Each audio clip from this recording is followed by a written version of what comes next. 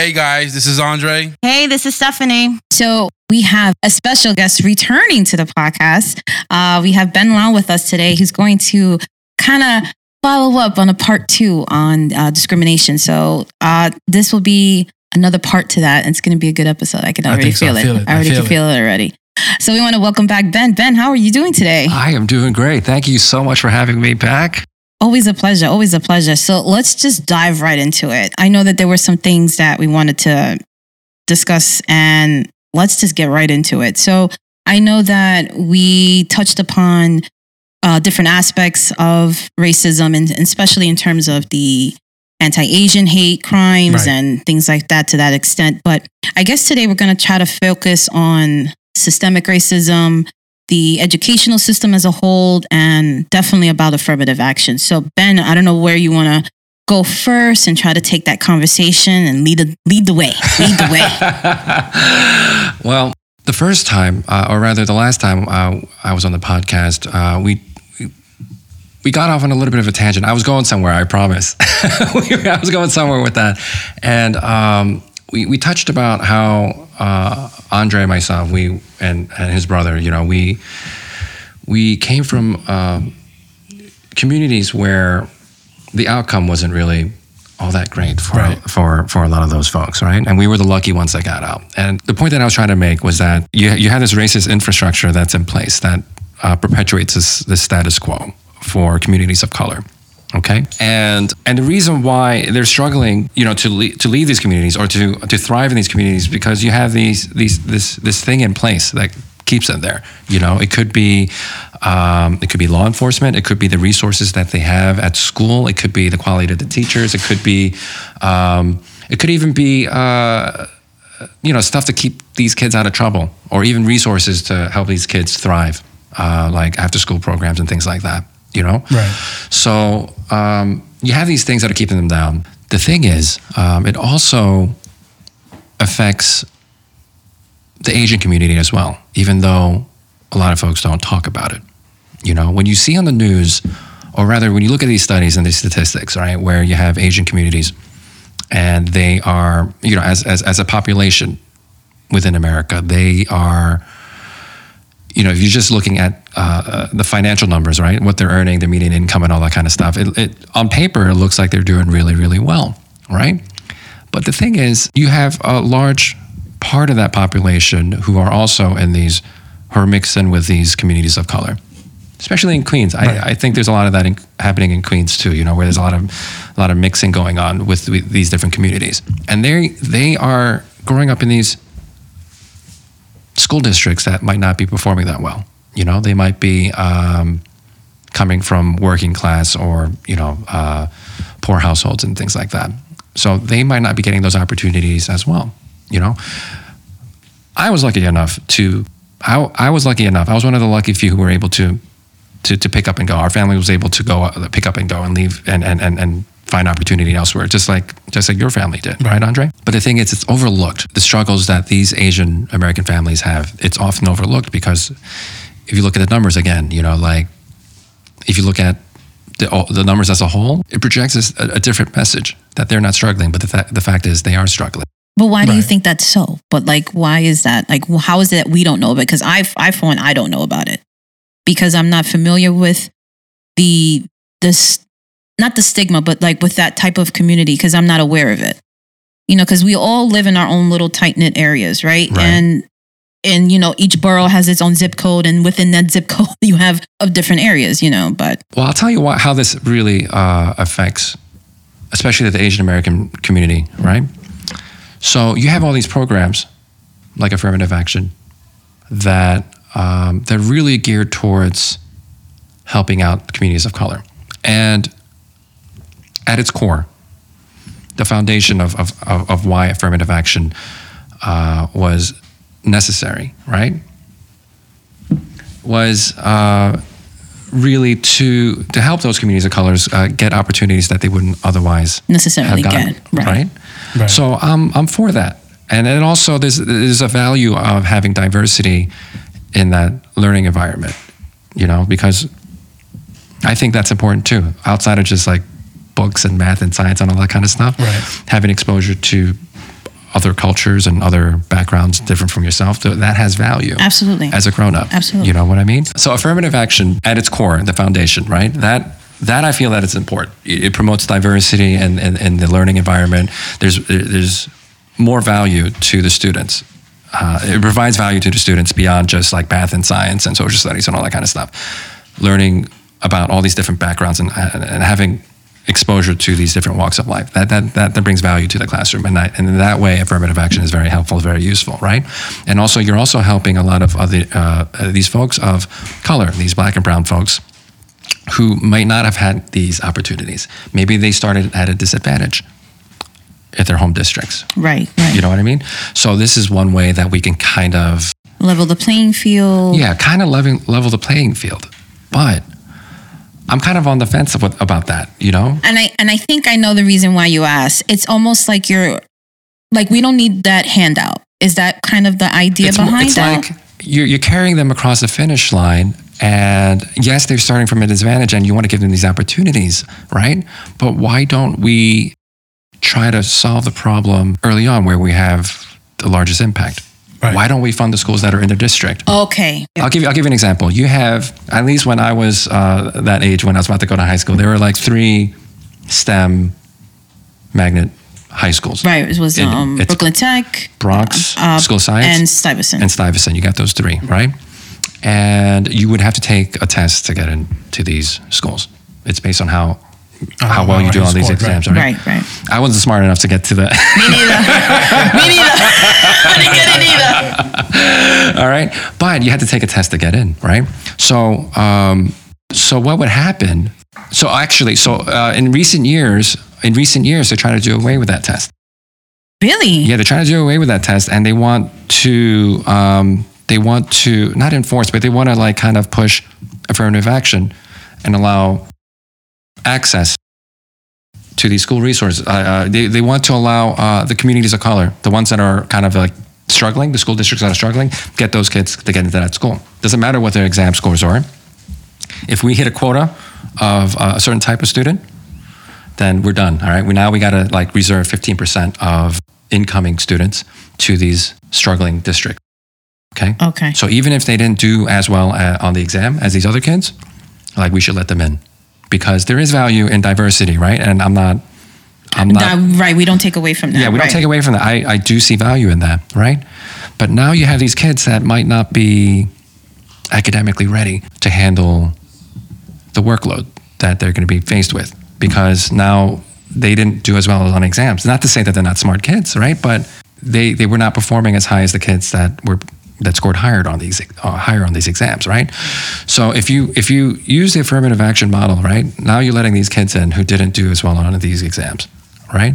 I don't think the solution is just just get these kids into the school. We need to see why did they not perform well in the first place. In the first place, why don't we go into their districts and see what's going on there, right? But do you think that has something to do with also like with social promotion as well? Mm-hmm. Because I know that, I mean, for us, we're struggling with that right now. And in terms of COVID, mm-hmm. A lot of the kids were not performing how they would perform. You know, they have different obstacles that would kind of, bring down the scores. So they basically they lowered the standard. They lowered the standards passing in scores. Order for the kids to pass. To advance, right. So do you think is that the right? That's the question. Is that the right way to do it? I don't think so. I don't think that's sending the right message. I think that's what I'm trying to get to. That's what I'm trying to get to. Like, now you're lowering the standard, so you get these other people. So you give the appearance that you're being fair, but you're not really helping them, because they didn't really do it on their own. You know what I mean? They only did maybe 80% of the work or 90% of the work. Right? Or maybe they're performing only 80% as well or 90% as well. Don't get me wrong. They're starting from a huge disadvantage. Maybe they're coming from single parent households. Maybe they're coming from a neighborhood that's crime ridden, right? Or maybe they're I don't know. There's drugs, or maybe there's crime. There's a lot of variables. There's so many different variables, right? So we don't want to take away from that. Yes, they're starting from a disadvantage, right? So why don't we address those inequities first? Right. You spend all these resources to do all this other stuff, right? Why don't we spend the resources to fix those problems? Because with affirmative action, I feel like that's like you're trying to solve. You're putting a Band-Aid. You're putting a Band-Aid and you're taking care of the symptom, but not the problem. You're just treating the symptom temporarily. It's a temporary fix. It's not. You're not causing you're not trying to solve the actual problem. What's the root cause of that problem? What the root cause is. And the root cause is the opportunities in those schools. Why are those schools underperforming in the first place? I'll tell you something. So New Jersey has 330 high schools. Okay. New Jersey. Oh, okay. Like 330 high schools or something like that. And I live in a town where the high school, I think it's ranked like 310. Wow. Something like that. Wow. It's really at the bottom, right? In terms of performance. In terms of performance, right? And I've actually had the opportunity because I take Uber and stuff. So I had some of these people who graduated from that high school drive me around, and I had drive me around to wherever I needed to go. And I had a conversation with an alumni from this high school. Really nice lady. And I asked her I was like, what was your experience like going to this school? She was like, well, teachers don't care. The kids are acting up. And sometimes they would kick the kids out of school because they were acting up, but that doesn't really help them because you're removing them from a learning environment. So I could see where the school administration might be having struggles. Like, what do? Do you kick the kid out of school, or you try to keep them in the school? Because if you kick them out of school, they're at home, parents got to work. What do you think they're doing all day? They're probably up to no good, right? That's what I was doing. Mom wasn't home. We were up to no good. That's a whole different episode. Then we started making trouble in the neighborhood. and then what she also told me was very enlightening was, she had finished she was driving Uber. She was paying her own way to go to like nursing school or something like that, right? She was doing something good for herself. And she was telling me how she would take all the courses at school and she'd get to a certain level, and then the school didn't offer anything beyond that level. So she had to retake certain courses over and over again. So she would finish, let's say, you do your math courses and you go all the way to calculus. Right? Actually, I even think this school has calculus. I think they stop at algebra or something like that. I don't know. Something like that. And after you finish that, then they have no more math courses to teach you. Wow. And you can be in a junior and still not taking any math. Yeah, you're done. You finish everything. So basically the school didn't have the resources to allow the kids to reach their potential. Like I'm from that thought that kids have boundless potential. They can go as far as they want to go, but you have to give them that opportunity to go as far. Right, because that's what we teach them. Oh, the world's limitless. You can do whatever you want. Yeah, but then does it come to the sense of a reality that has to come in? Like, now you have hurdles, you have hoops. Like, listen, this is not easy. Exactly. So to bring this full circle, right? So you have this systemic racism infrastructure in place to keep these communities of colors down. All right, maybe these schools are underfunded. There's not enough after-school programs or whatever it is to keep these kids out of trouble, right? There might not be a lot of job opportunities for their parents, all right? There's a lot of things that they're struggling with, right? But oftentimes this conversation is usually directed towards Black and brown communities, right? So a lot of times you have these Asian American communities that are often overlooked. They are part of these Black and brown communities too. And you see this in Queens. I don't know if you see that in New Jersey as much. I don't know. Maybe there are. I think in Jersey City there might be. All right. But in any case, regardless, right? So you have these Asian American communities who are part of these Black and brown communities as well. Right. And when you have these affirmative action programs, they're not, that conversation usually revolves just around the Black and brown communities. Usually the Asian Americans are left out of that. Okay. But do you think it's because it's just a smaller community? I mean, do you think that it's just numbers? Like if numbers take a part into that, there's the majority of we're thinking half of America now speaks 2 different languages, right? So, sure. And then you have the other half of that are Black and brown. Do you think it's just a numbers game that they're not included because it's literally a numbers game? I don't know, because I think, and you Google this, I don't have a computer, right? Like, what's the population of the African-American population in the United States? Is it like around 10%, I think, right? And then the Asian American community, I think, is around 5 or 6%. You can correct me if I'm wrong, okay? So it's a sizable population. So you have a lot of these programs that are designed to provide equity to these communities of color, more specifically, Black and brown communities, right? But you don't have it doesn't work quite the same way for Asian American. You know what I mean? Because they're oftentimes overlooked because they're not seen as part of that community. Because you look at the raw numbers, you look at median household incomes across the United States. Asian Americans actually, they on paper, they out-earn their white counterparts, okay? Really? Look it up. Look it up. Not right now. Go ahead. No, but Go ahead. Look it up. On average, Asian American households, they out-earn. They're the top income earners in America. Oh, look at this. Am I right? Asian household, 85. White counterpart, 61. Right? Well, I don't know. That number doesn't include me in that. No. that count. But that's in 2019. That's why I wanted to put it. Right. Well, 2020 doesn't count anyway. Right, I was going to say. Yeah, 2020 doesn't count It doesn't anyway. Yeah. But what I'm saying is, because people see these numbers, they're like, Asian Americans, they don't need our help. We don't need affirmative action to help them out. So do you know what happens? You have these magnet schools in and around the city. It's like, they don't need our help. We see an Asian name on the application. He's destined for greatness. No. Well, what's that? They don't need he doesn't need our help. But what? No, but that's his point. It's an assumption. Right. It's an assumption. He doesn't need our help. He's got an Asian name. He doesn't need our help. So actually, we might put him in the reject pile because we got to make space for these other folks who are coming from struggling communities. But you don't know if there's no way for the person who's looking at the application to know if that person came from a community that was struggling too. Maybe they came from a bad high school or a bad middle school or whatever it is.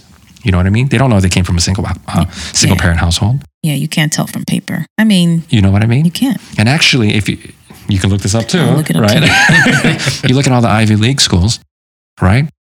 They actually got in trouble the last couple of years. Princeton, Harvard, Yale, all the big Ivy League schools. Okay, they got in trouble because they got busted for denying entry, or rather, like they were withholding admissions for these Asian American applicants. Simply just looking at their names. Wow. Maybe they scored really high on the SATs. Maybe they wrote really great essays. The resume looks great. Everything looks great. But you see this Asian name, like, nah, we got enough Asians coming into school. We got to, because of affirmative action, we need to make room for these other folks who are struggling. But the thing is, like, how do you know that they're not coming from a community that's struggling? Right. And actually, you can make that argument for Caucasians too. I was just going to say, can you do it for them as well? But we're not going to talk about that today. No, that's not our focus. Right? But I'm just saying that affirmative action harms Asian Americans more than it does good. I fully support what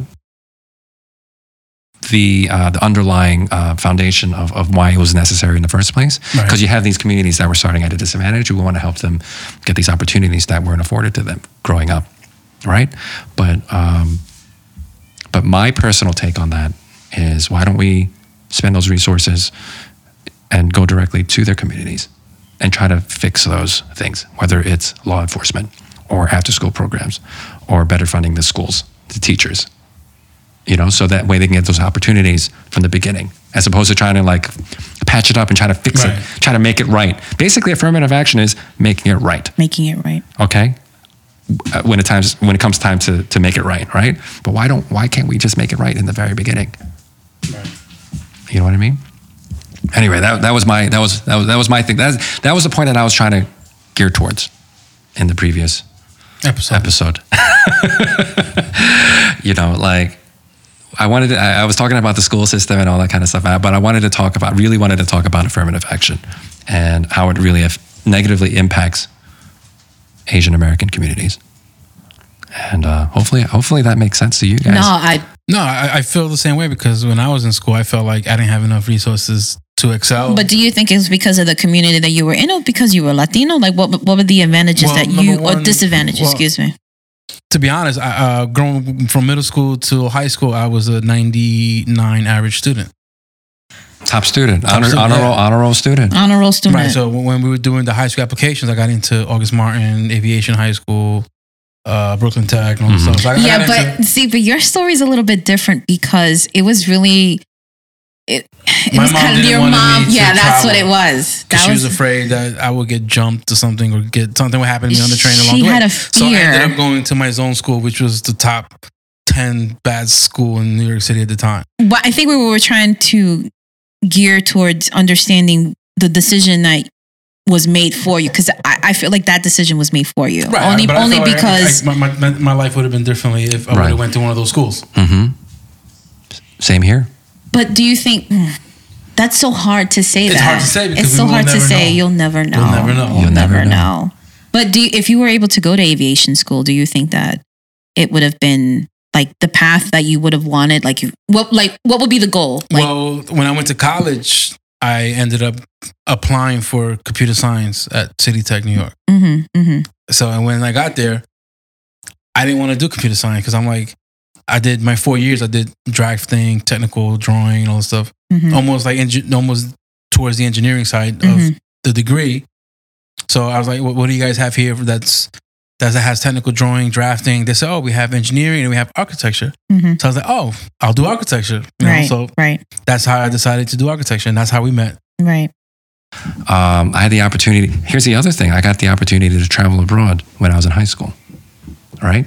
When you these inner city schools, do they have these opportunities for these kids to travel abroad? Because the thing we mentioned, we touched upon this in the previous episode, where traveling abroad really broadens your exposure to what's out there.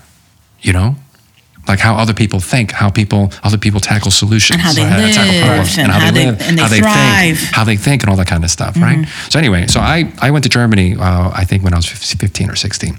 And I didn't speak a lick of it. Well, thankfully, they speak English over there, right?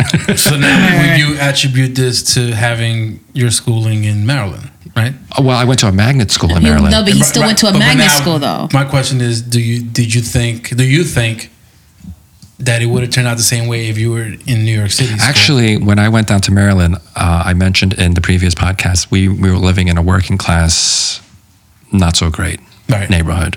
So if I were to attend school in that district, I don't think the outcomes would have been the same, because I don't think the opportunities would have been the same. Don't get me wrong. There's you have a lot of bright kids that came out of that school, but I think my opportunities were greater because I attended this magnet school. Right. You know, because I surrounded myself with other kids who were like-minded. Right. And they were very ambitious, and that in turn made me ambitious too. But when you traveled abroad, you were not in that magnet school. I was. You were, right? Yeah. Okay. Yeah. So I don't know if these opportunities would have been available. See, right. Yeah, but I'm not aware about traveling abroad. Right, here. but then when you go to a low-performing school, mm-hmm. those options are off the table. Yeah, I don't think they're available. No, exactly. That wasn't offered in my school. Like, where you go? We didn't even have bleachers. Like, let alone we're gonna go travel across. Like our school was a top-performing high school. We didn't even have lockers. We didn't have lockers. Like 98% of the school graduated, and they went to do big things. Everyone went to go on and do big things. That's amazing. Right, like me, like in high school, it was two things: either excel, which I didn't excel in high school, my average dropped, or get a scholarship in sports. Right. So I played baseball. Right. Pretty much throughout my whole high school. Right. But that's an opportunity, though. Right. I was banking on for you to be into the major leagues. I'll go to the majors. You know. But let's bring it back. Right. Let's bring it back. Let's bring it back. I had the opportunity to go to this magnet school, and I had the opportunity to go to this magnet school. And while you might have some other folks who grew up in my neighborhood in Maryland, and maybe they didn't have the opportunity to go to my school, right? Because maybe they were underperforming. Well, why didn't we catch this when they were in middle school, that they were underperforming? I had the same teachers as they did, you know? Right. So if they were underperforming, why didn't we address that? Why do we allow these kids to fail? But I think it goes back to that conversation you had with the Uber driver. Uh-huh. It's a mixture of having the teachers caring a little bit more mm-hmm. or being more involved. But I'm just curious, that particular school in Jersey, what was the community like there? Was it Caucasian? Was it a mixture? Was it like, I'm curious, just thinking about like. Let's look it up. I think it's predominantly black and brown. Okay. Yeah, you got like 50,000. It's a city of 50,000, and I think it's mostly black and brown. I think it's I want to say it's 50% Central American, 30-40% black.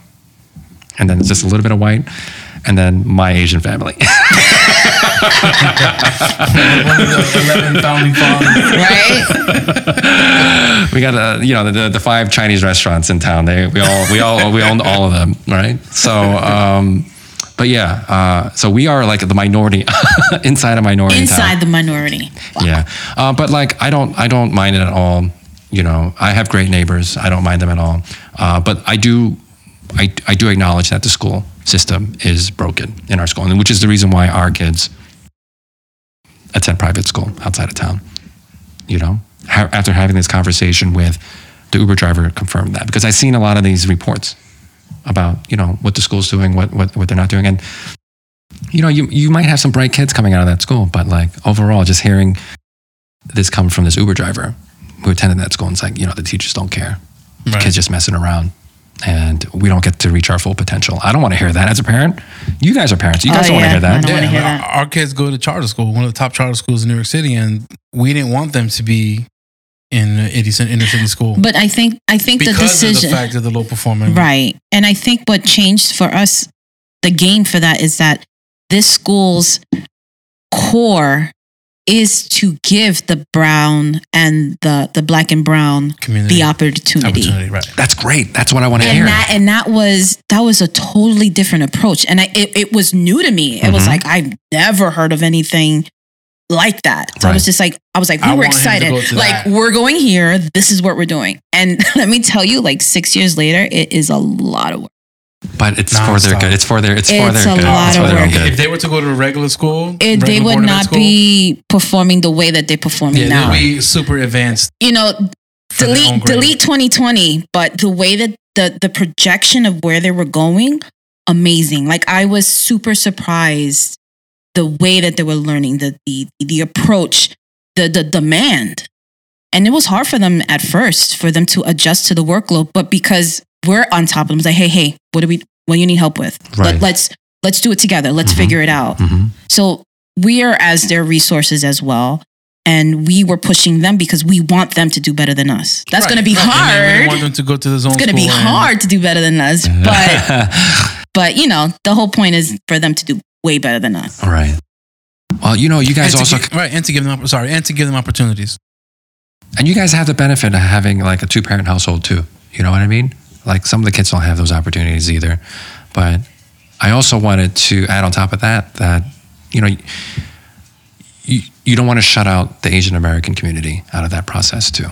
Right. Because they might be coming from those same communities as well. And that was the point that I was trying to make. Because like sometimes you look at the application, all you see is a name, and they get shut out of the process. And affirmative action doesn't really benefit them. Yep. And I think it's the same thing that happens with resume as well. I mean, if you're applying, there's certain names you look like, next. No, it's true. It is true. It's true. They probably haven't even read, halfway through. Right. And it's... We have a friend who has a boy's name, Mm-hmm. and her mother gave her the boy's name just for that reason. Oh, is that right? So when she goes to an interview, they're gonna think it's a guy and show up as a woman. Like, Let me tell you something. As a person who Really? was yeah. Okay. And that's why they gave her the name. Okay. So let me tell you something. I used to be in charge of hiring new recruits at a company. When I got out of college, I got into management. I was in charge of hiring the recruits. Let me tell you something. I spend maybe 5 seconds or 10 seconds looking at a resume. I don't spend a lot because I have a stack, like hundreds of resumes. So if I see a typo, you're out. But I'm not looking at the names, by the way. He had to make sure that. Yeah, I have to clarify. I wasn't looking at the names, but I was looking at The experience and the the academic. experience. Like, is this going to be a really good fit for you? This type of job, I wanted to see.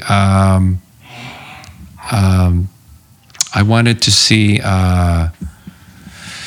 relevant experience. Education didn't really matter. I was really looking for people that were willing to work hard and like. So my question is, how many people are truthful about their experience?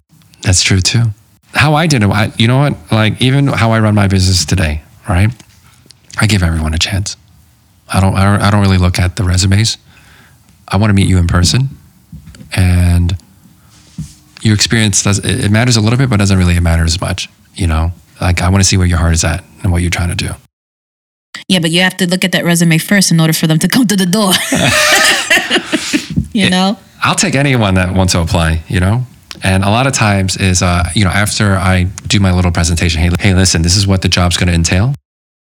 You know, this is going to be a lot of work. I try to scare these recruits. Like, listen, there's going to be a lot of work. This is going to be a lot of like just hard work, you know? I try to scare them. And if they still want to stick around, then I'll give them a chance. Yeah. I might not be like other hiring managers, you know, people in charge of hiring. That's what I do a little bit differently, you know, because I think everyone deserves a chance. Absolutely. You know? Absolutely.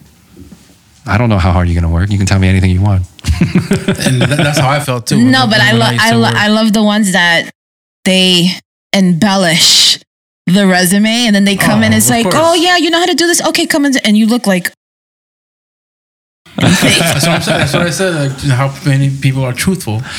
Yeah, we once had this recruit, right? He said he went to XYZ school. He studied photography, right?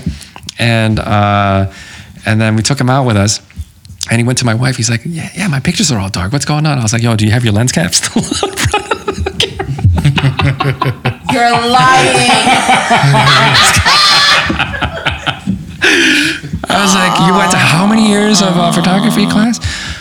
Yeah, he had his settings were all wrong and everything. I was like, there's no way you went to, like, you slept through photography class. You didn't attend photography class. You slept through photography class. Goodness. Anyway, well, that was my little spiel, affirmative action and how it negatively impacts Asian American communities. Because a lot of times they are overlooked. And that was, and this past, I don't know, 30 minutes that we've been talking was really just about that, you know. And that's why I wanted to touch on education in the previous podcast and really dive into affirmative action, okay? Because oftentimes we are overlooked and we don't get the same benefits as other communities of color, even though we are a part of that community ourselves. So our next topic is about the new bill that just passed.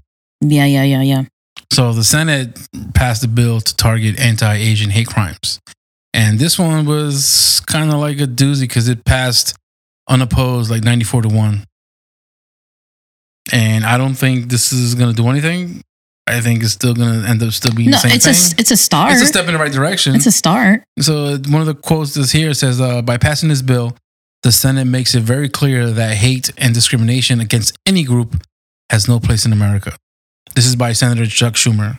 Well, but what does that do, though? This is nothing. It does nothing because, like, a little kid knows what the difference between right and wrong. Right. A little kid knows that being racist is not cool. So why do you need a law to put that on the open? You know, I mean, it's people know that that's not right. Right. You know what I mean? So, like, well, I think that's the assumption. I think the assumption is everybody thinks that they know right and wrong, but again, it also starts with, you know, the teachings at home.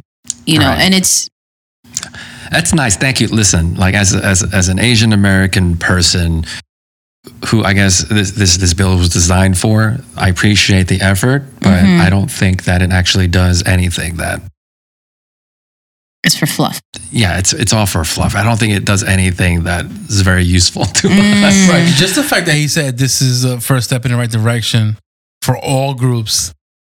You know, why are you passing a bill just to target one specific race? Well, not just that. No, I think it's not just that, though. I think it's just highlighting, again, like Ben made a great point that when we have these movements, quote unquote, you're trying to highlight the experience because everybody's experience is different, right? So does this apply with the bill itself? Is it a different experience that they're trying to put the Band-Aid on? Is that that's what the... Yeah, my thing is, it's like, this is just all for show, you know, like it doesn't really do anything concrete. There are no concrete steps to kind of prevent this kind of stuff from happening. You know what I mean? I mean, what does the law say? Do you have a summary of what it does? See, the measure... Hate crimes are already illegal in America. I was going to say. It would also encourage the creation of state-run hate crime hotlines, provide grant money to law enforcement agencies that train their officers to identify hate crimes, and introduce a series of public education campaigns around bias against people of Asian descent. Yeah, but isn't that what we're supposed to be doing now?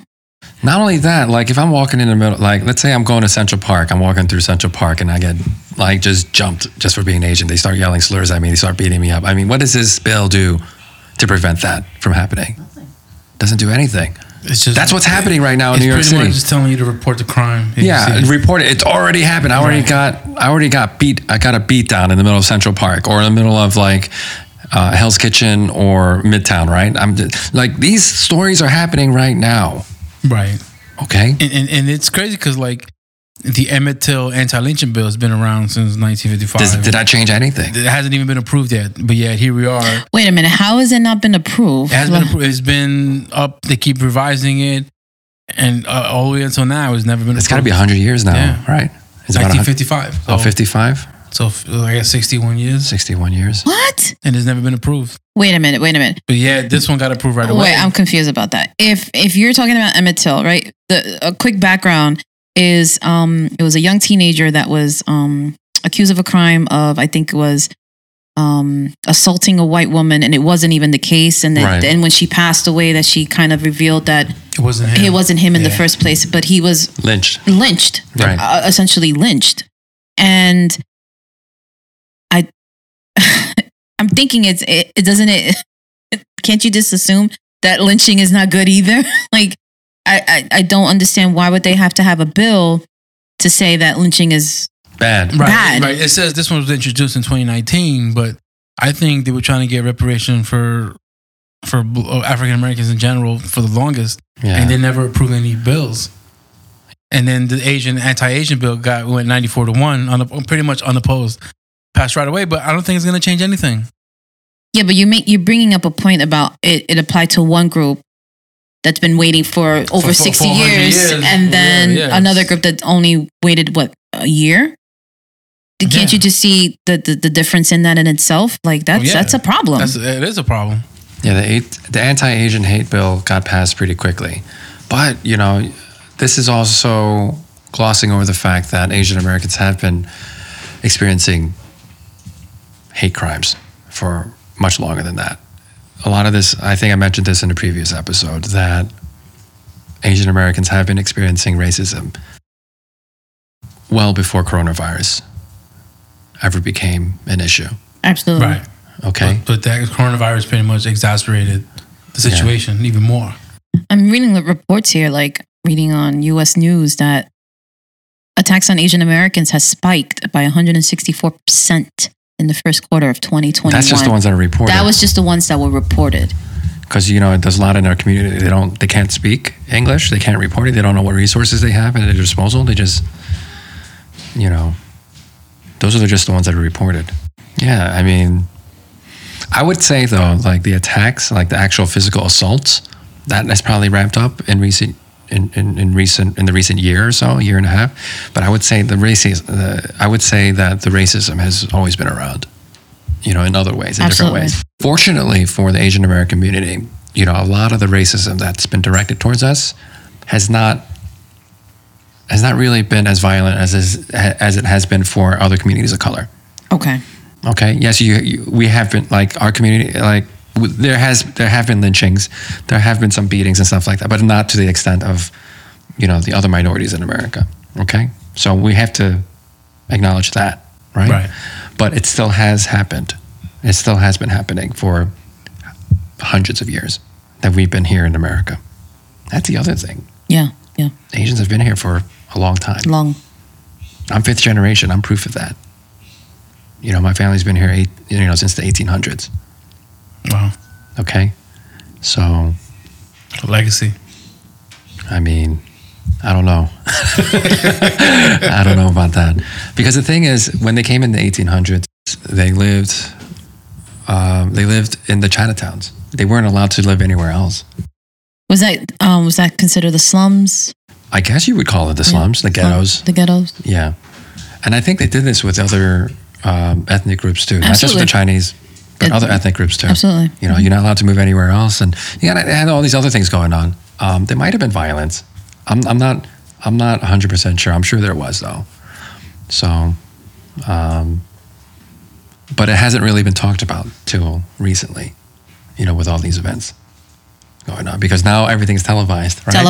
Right. You have social media. Everyone's got a camera in their pockets. Now you can actually see it happening. And it's the access. It's overwhelming sometimes, because I feel like you have the attention surrounding what's in your hand.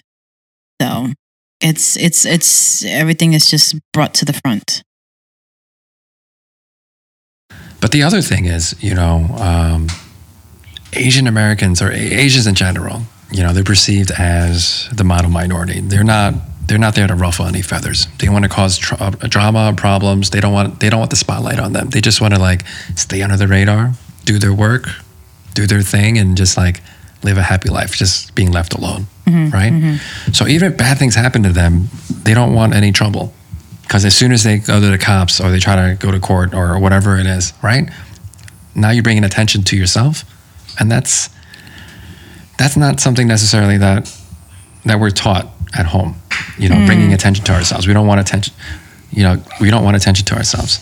So Asian Americans, there's this model minority myth. Well, it's not really a myth 100%, only because there is some truth to it in the way that we don't want to draw attention to ourselves. We don't want any drama. We don't want to ruffle any feathers. So as soon as we go to the cops and make a big deal out of things, right? That's not what we want. That's not the way that we were raised. At least that's not the way that I was raised. So that's why when you say, all right, well, all these things were reported. Well, all these crimes were reported. Well, those are the only ones that were reported. You have this model minority myth where it's not really a myth completely, where you have this stereotype of your typical Asian American who doesn't want to ruffle feathers. They don't want attention drawn to themselves, and going to the police or making a big deal out of this is kind of counterintuitive to the way that we were brought up. I speak at least for my own family and the way that I was brought up. And even as a 5th generation American, these were the values that I was brought up, not to. So you didn't talk to anybody, you didn't, whatever you kept to yourself, and you really didn't. Yeah, well, if I ruffle any feathers, what good does it do? Right. Who's going to help me? I think that was the thing. All right, you go get a teacher, but the teacher doesn't do anything for you. Right. Okay. Like I told you in the last episode, when I had my yearbook signed, they wrote all these slurs on my yearbook. Yes. Right. But that was just a yearbook incident. I would get picked on in the hallways and in class and all that kind of stuff. I would go to the guidance counselor for that, but they didn't do anything for me. They didn't, or they couldn't? They did not. Oh, they couldn't. Well, maybe they couldn't either, right? But what's the point of me taking it to the authorities, the people who were supposed to protect me? If it's not going to change anything. If it's not going to change anything. So do you think that that's the same idea with the bill? It's you're sending the message that, yes, we don't tolerate, hate crimes and things like that. But that's already, I thought that was already something that was in the works already. We have an understanding that we're not supposed to, It's like these anti-bullying kind of things that they had at school, right? Right. Listen, these bullies are still doing what there's it's all lip service. Hey, we stand against bullying, right? But it's still happening. So how do you address that issue? How do you prevent that kind of stuff from happening? That's what I would like to hear about. That's what I would like to hear. What kind of solutions do you have to prevent this kind of stuff from happening?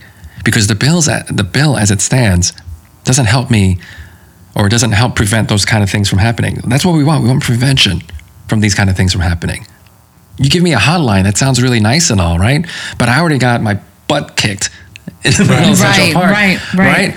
I don't want that to happen. That's the thing. That's great if I can get a hotline and report it, right? But how does that help me? I still don't feel safe walking around the city. You know what I mean? But is that that's no different than calling 911. It's like, what, you're going to call the hotline first and then call 911? Or we want to prevent these things from happening. So what can our government officials do? What can law enforcement do to kind of prevent these kind of things from happening? But then, okay, so then if I was to ask you, what would be an idea that you would like to present to say, hey, okay, this is one of the ways of prevention? Give them prison time. No, but that when you say prison, that's crime's already committed. Why would you just? Well, actually, if you commit a crime and there's a hate attached to it, it's automatic additional time. It's okay. So if you have an assault and then you have a assault with a hate crime kind of attached to it, then you have more punishment for that. So that already is in place. Right. Oh, so that doesn't really. So what? So clearly that's not really preventing this. Preventing, right? Would you say more policing? But then it goes back to now, do you have going back to defunding the police and then funding the police, it just gets a little complicated. Well, defunding the police is something different than what people think it's about. It's not about taking money away from the police departments. It's really about reallocating the funds for social services, for training, for other. But would that training be part of the recognizing different methods of approach and trying to figure out the best means and approach to, for example, hate crimes? I guess. I don't even know law enforcement is in a position to fix this. You know? It's a tough decision right now. Like, you're going to put a cop on every corner in New York City to prevent hate crimes from happening? You know, and you got cameras. Not feasible. You got cameras outside of every storefront that captures all these videos of these hate crimes happening. That doesn't stop anything, right? Like the perfect situation. What was his name? Alex Wong? Right. Middle of Times Square, for crying out loud. Middle of Times Square. He was a And he reported to the cops. Oh, they got people throwing rocks at me. They can't do nothing. And I don't think they did anything. I don't think they did anything. But they really can't do anything once the crime is committed. But what Ben's trying to get at is like, how do we prevent that from those kids throwing the rocks in the first place? It's not going to prevent That's anything. not feasible. It's not. Exactly. It's not feasible. It's It's just not feasible. We arm the Asian American population. We arm the community. You know, give them weapons. Oh my God, that's the best. That's the best approach. Take it back to the 80s. Oh my goodness, in terms of protecting your property. Yeah, but that's a hard question to answer. Only because you want to be diplomatic in a sense of how to approach it. I think, right, and civil at the same time. But right. It's public safety. It's public safety. Exactly. Right. But these things are happening in public, like at train, like all these things are happening at like train subway stations. You know what I mean? Out in public. It's so crazy. This stuff used to be like happening behind closed doors. This is happening out in the open now. But and then you also mentioned that like there's more cameras, there's more visibility. So that's not stopping. Clearly not even stopping it either. Right. Absolutely not. So what's the right path forward? I couldn't even give you an answer. I can't even give you an answer. You know, I don't know what the right answer is either. You know. But do you think that this bill is? I don't think it's doing it. I don't think it's going to accomplish very much, honestly. Yeah, because if I have this hotline, I can call 911 too. Yeah, you better call 911 first. Right. Honestly, if I got assaulted, I don't know the number of the hotline. Yo, what's that number for the hate crime?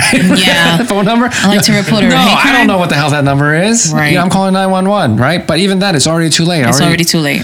You know, somebody already got hurt. So what does this help? I think the hotline is just to keep track.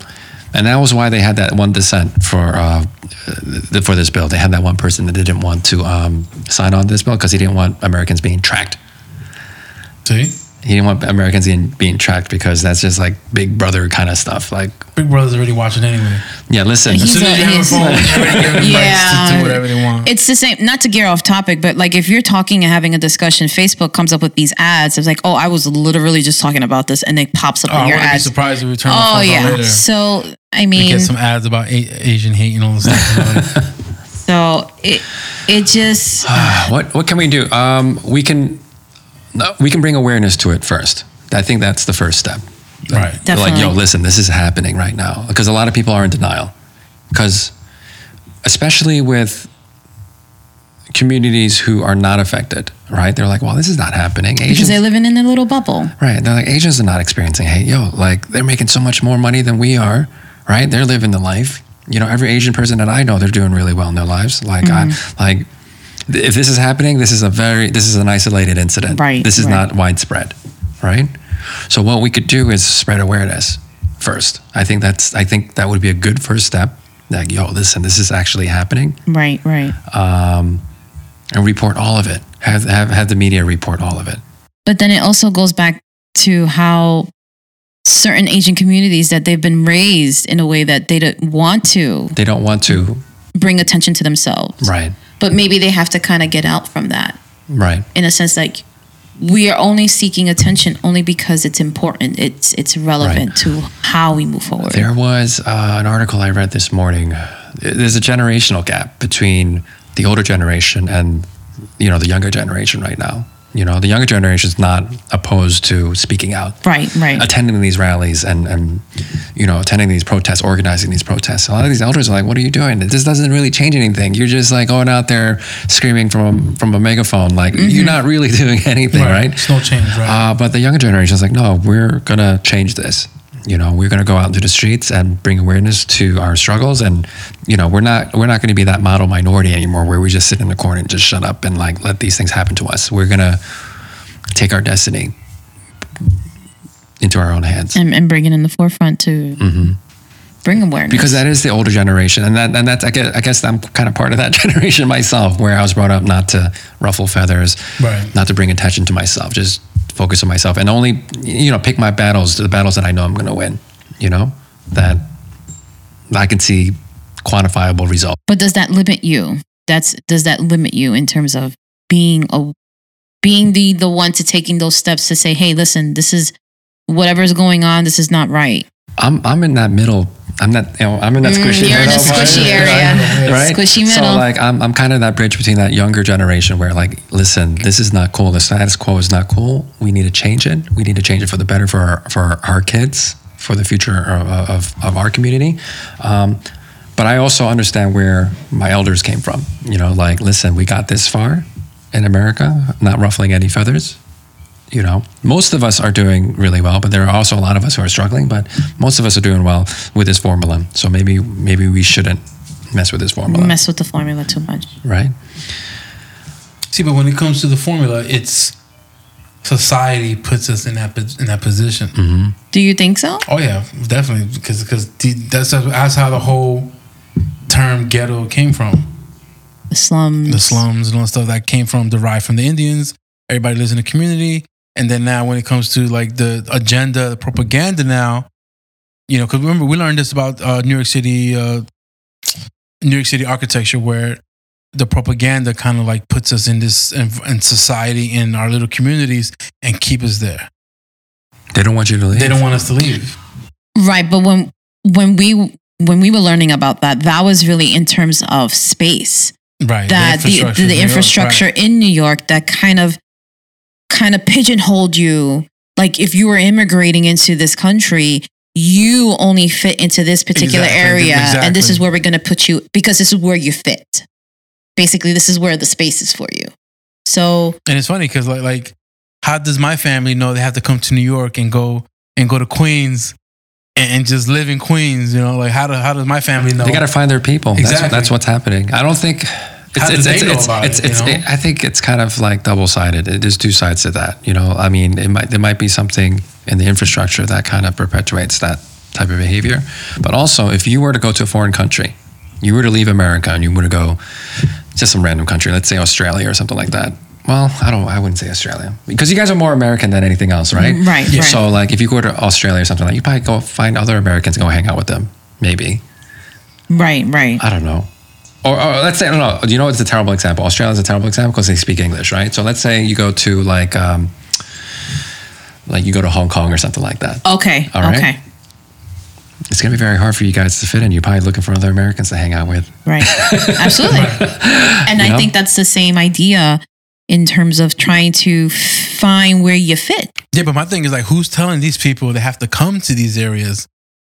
I don't think it's always being told where they're going. I think sometimes they just automatically find their own people. Like, oh, okay, I'll go where this person is. Because I'll tell you an example. All right, so you know that I moved recently to where I live right now. Right. My in-laws, they're not from that area, right? But somehow they found their own Korean church.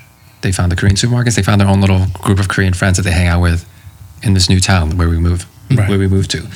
They don't. We were just talking about how we have a neighbor, right? My in-laws don't talk to the neighbors because there's a communication barrier, right? Right. But my mother-in-law, she goes to church every day. She has her own little friends, her own little group of friends, her new group of friends that she's only known for 5 or 6 years, as long as we've been in town, right? These are her people. Right? So it's not to say that society say, hey, yo, you got to go hang out with these people. Right. It's not the society telling her to do that. She did it on her own. She found her own people. So I think in a way we can't blame systemic racism on that. You have Chinese people coming in from overseas, coming into Chinatowns, right? It's just their people. They don't speak English, right? These are their people. They can find their own foods. They can find people who kind of like have similar backgrounds. And then they relate to in different levels. Right. They can conduct business together and all that kind of stuff. You know, they can, It's just an easier transition for them. Right, because other locations are excluding us from being there, but we have to find our own people. Just like, was it Levittown, New York? It was supposed to be excluded from African Americans. Yeah. Back in the there is some of that happening too. They were still right. They weren't allowed to sell. They weren't allowed to sell to African Americans or any other minorities outside of the group of the San Francisco was the same way. Oh, look at that. That's why you have China. Anytime you see Chinatowns in the United States, that's usually what happened. Also, there's a little like a radius. There's a radius where they're not allowed to leave. Every state has its own Chinatown. I mean, when we've traveled, we've been lucky enough to experience that in every, like Canada. Yeah, Canada has its own Chinatown. Mm-hmm. I mean, amazing. But there's a political machine that does control a little bit of that. I was going to say, do you think that there might have been an influence on that? Because let me tell you something. I live in a black and brown town. Well, it's a big town, so I guess it's a city, right? But I would say though, and I think I told you the demographics. It's like 50% Central American, but they have almost no representation in the city government. Okay. So that means the people in city government, they're making all the rules that don't necessarily represent the well-being of the people they represent in the community, right? So let's say you needed to have a community center for that population. Maybe, one where maybe they can have a community center where they can celebrate, the things that they celebrate or foods that they eat or whatever that traditions, community, whatever they need to do, right? But like instead of having it at a city center, they have those community centers like in the outskirts of town where it's like really hard to get to. Oh my goodness! Whatever, or even childcare. Like let's say there's a free childcare in town, right? But it's not in the city center. It's like way. Right? But like, why would, like...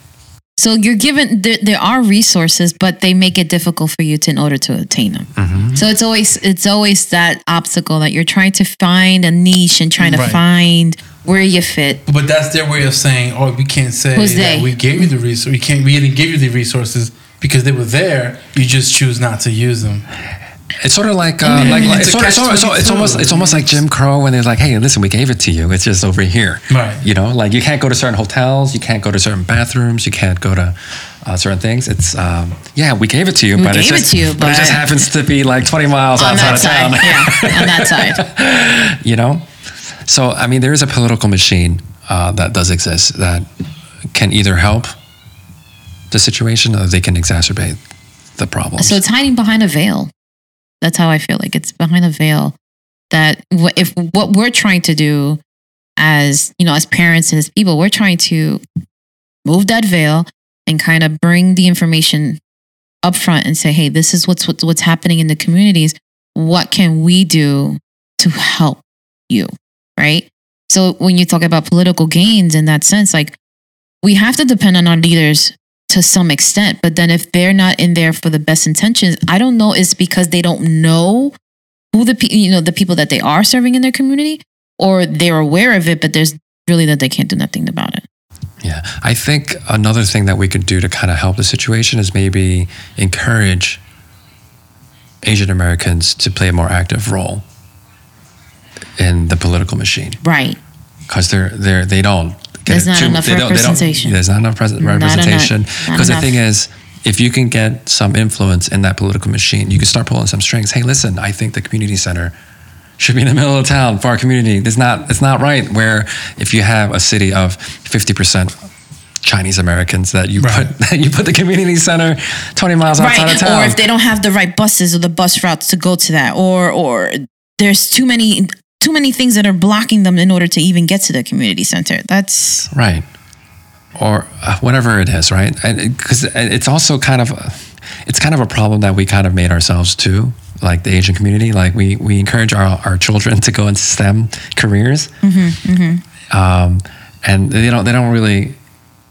Not too many of them get encouraged to go into politics. Oh, okay, that's interesting. Okay. That's That's interesting. another systemic thing. Yeah. Because now you're giving. So towards- we can't blame that on other people. We blame Right, that on I was ourselves. gonna say that's not something that you can really take blame for. But if it's something about being raised, right? So we're talking about we don't want to ruffle feathers. We want to gear towards a lucrative career. We're pushing our children to be into the STEM meaning it's science. We're talking about Tech engineering, math. Mm-hmm. So when you're thinking about those routes of education and pushing to those careers, they can't help The community. in doing that. It's very little that they can contribute to the community as Right. far as like, as far as their involvement goes with the political machine in the communities. Because that's where you can have the most influence, actually. With the school system, with the policing, and all that kind of stuff. Because that's all that's.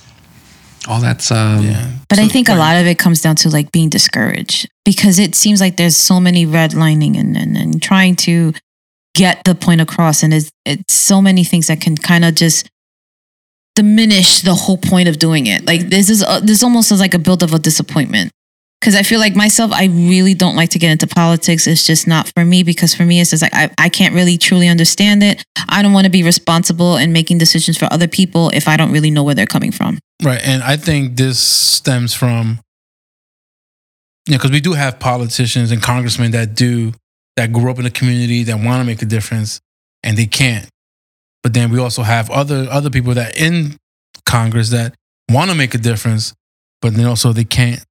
They don't know because about they it. get opposition from the other side. Yeah, they just can't get their work done. Yeah, it's very they tough. try.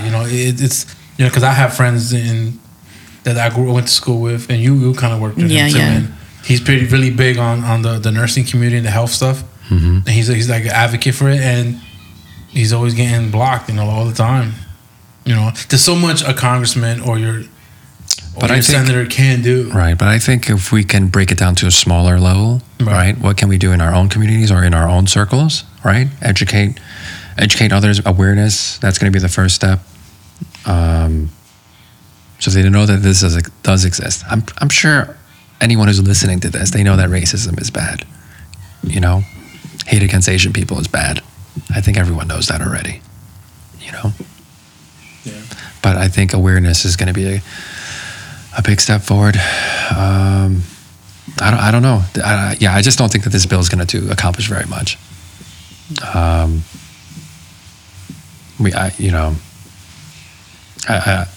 Only thing I could tell that I could recommend currently at the moment is maybe just have people in my community just to be extra careful right now. That's all. Just be aware of your surroundings. Hyper vigilant. That would be like vigilant. Don't be naive. Just be extra alert.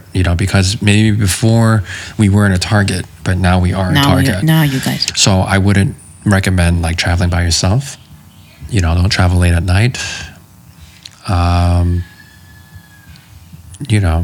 Just try to avoid trouble at the moment. As far as like avoid danger at the moment, don't go down. They've been trying to do that from the beginning. Well, I think they felt comfortable in their environment. They felt safe in their environment, and they didn't really think that anything was going to happen, right? But remember, we said this in the last episode where people now feel emboldened to act out on these things, right? And their desires and so right now, I would encourage my Asian American peers just to be safe right now. Be smart, be safe.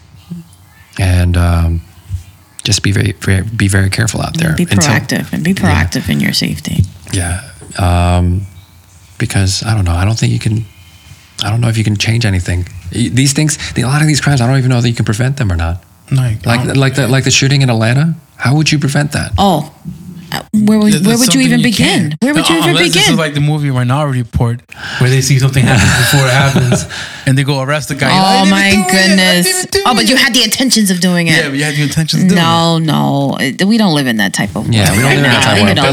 But like you look at all these incidents that are in the news right now, right? Think about how would you have prevented that? I wouldn't even know how to answer. These are all unforeseen circumstances. Yeah, but these are all unprovoked. That's what we're trying to figure out. Like, these are unprovoked. I think one of them, the guy said he was just angry and just needed to take it out on somebody, something like that. Just so unfortunate. I mean,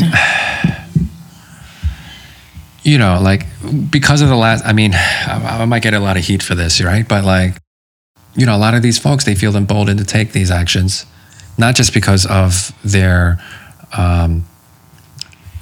discriminatory beliefs that, you know, Asians are not going to fight back. You can just go pick on them. They're not going to do anything, right? But now they feel emboldened to do it because maybe their political leaders, the people they look up to, say, hey, listen, that's okay. Right. You know?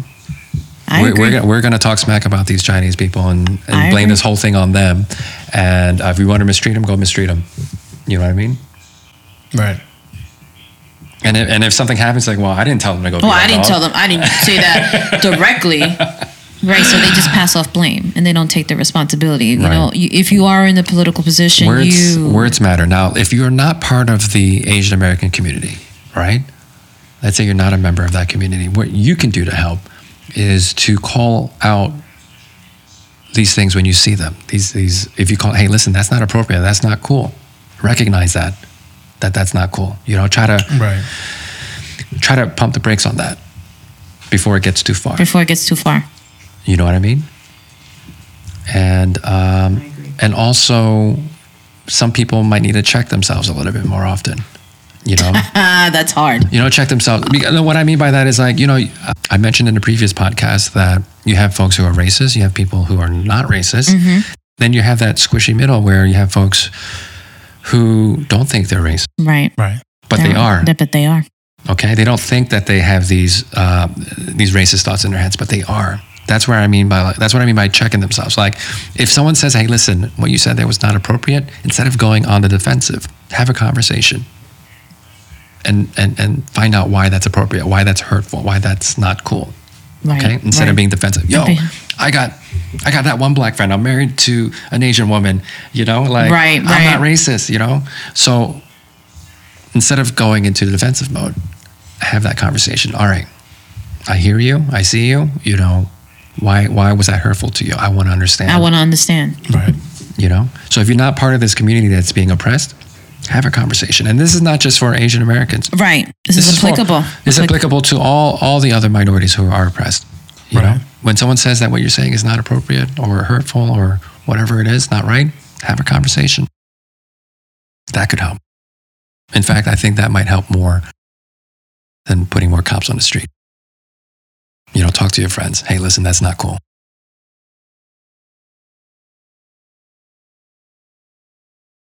I love this conversation because we want to use this platform to bring awareness to everybody, not just in one particular community. Right. Yeah. But I think that's the whole purpose. The whole purpose is it's a large learning curve, because having this conversation with you, I wouldn't even know half these terms. I didn't even know. Wasn't even aware. And it's such a